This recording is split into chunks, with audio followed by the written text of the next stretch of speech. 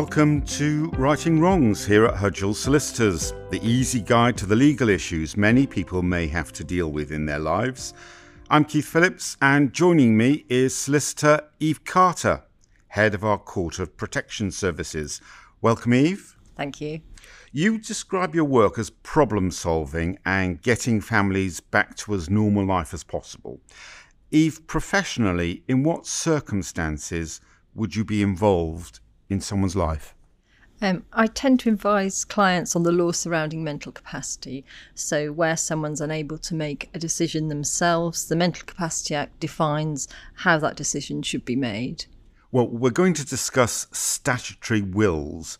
First of all, give us some insight on what exactly a statutory will is and who might need to make one and in what circumstances. So a statutory will is a will made through the Court of Protection under the Mental Capacity Act for someone who lacks the capacity to give the instructions to make that will themselves. When you say someone lacks the capacity to make a will, who might that be? What might be the circumstances in their lives? So in order to be able to make a will, the person needs to understand the size of their estate, what they actually own, and who they might be expected to benefit. Where somebody isn't able to understand those factors and a medical professional has deemed them not to have capacity, then a statutory will would be made for them. Well, what if they had made a will previously when they did have the mental capacity? Is that will now invalid? No, if you lose mental capacity, your will still stands. The difficulty is that will may no longer be relevant for you. And if that's the case, you can't make a new will through the traditional way of doing that because you don't have the capacity to do so. Therefore, you need to make a will through an application to the Court of Protection to get approval for that will. So you might want to change your will if the beneficiaries had died, if your assets had increased through a compensation claim. There are many factors that may change the person's circumstances to make that will no longer relevant to their needs. So, Eve, if a statutory will is required, what is the procedure that needs to be followed? Can someone simply apply to the Court of Protection themselves on behalf of a family member or someone they care for? Right, so this is a complex application to the Court of Protection which will require professional assistance. The application is considered by the court, who will then determine that it's in the best interests of the person concerned to proceed. Well, Eve, you say the new will must be in the person's best interests, but who decides what those best interests are? The court makes that decision. The Mental Capacity Act requires that any decision made for someone unable to make their own will must be made in their best interests. So the court look at evidence relating to best interests in all their surrounding circumstances. So they'd be looking at the past and present wishes and feelings of the person, any beliefs and values, family relationships, any other factors that person had deemed important in their life whilst they had capacity. So any planning they'd made, any wishes that they'd expressed, any former wills.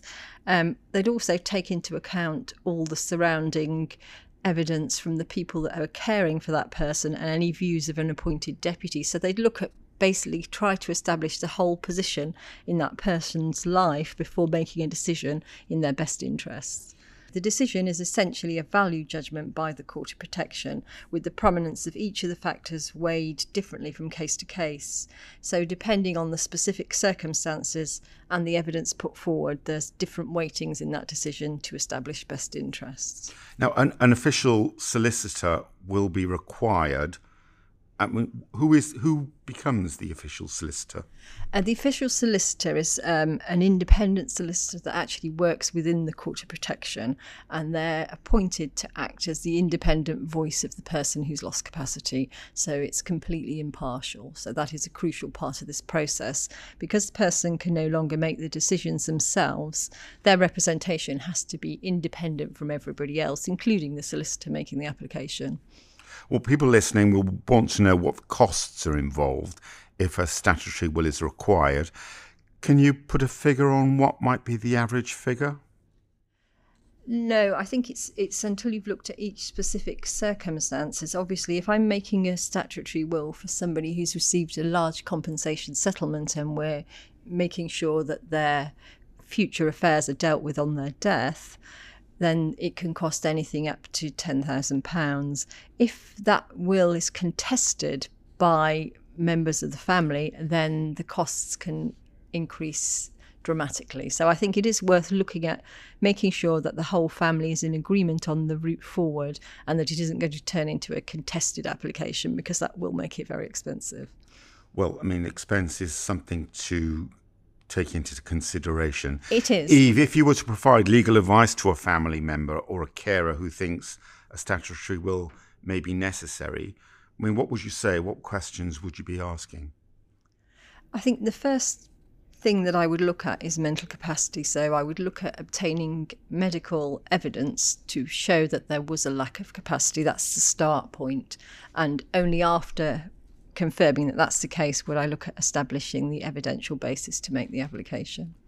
Well, even when a statutory will is finally agreed by the Court of Protection, what will it look like and how will it work? Essentially, the execution of the will is different than a normal will because somebody has to sign on behalf of the party for them, as they'll be unable to understand the nature of the document and make that signature. But other than that, it acts the same as a normal will. The court will issue an approval of that will. There'll be an order dictating that. The will be executed, then it will be stored the same as a normal will. How then will the authorised person conduct the affairs of the person who is incapacitated? Are there checks in place? Does the authorised person need to consult with others? No, it doesn't alter. I mean, a will is essentially for when you die, so it's used on death. So the will just be stored until that person dies. At the time of their death, it will be dealt with by whoever administers the estate. The Court of Protection jurisdiction ends on death, so anybody appointed to act for that person will not be dealing with the estate necessarily. Well, if someone is listening today because they think they may need to apply for a statutory will, or they need advice or guidance on any of the issues we've touched upon today involving mental capacity, what difference would you say a solicitor who's an expert in Court of Protection services like yourself, what difference can you make? I think it's about navigating the territory. It is a tricky area to deal with the Court of Protection. I think anyone who's attempted to deal with the Court of Protection acknowledges it can be quite difficult to navigate. So I think the benefits of instructing a solicitor are to have that guidance. Thanks very much, Eve. Eve Carter, who specialises in Court of Protection services here at Hudgell Solicitors. Thanks for listening to Righting Wrongs. And if you need further information regarding advice on Court of Protection services, head to our website, hudgellsolicitors.co.uk.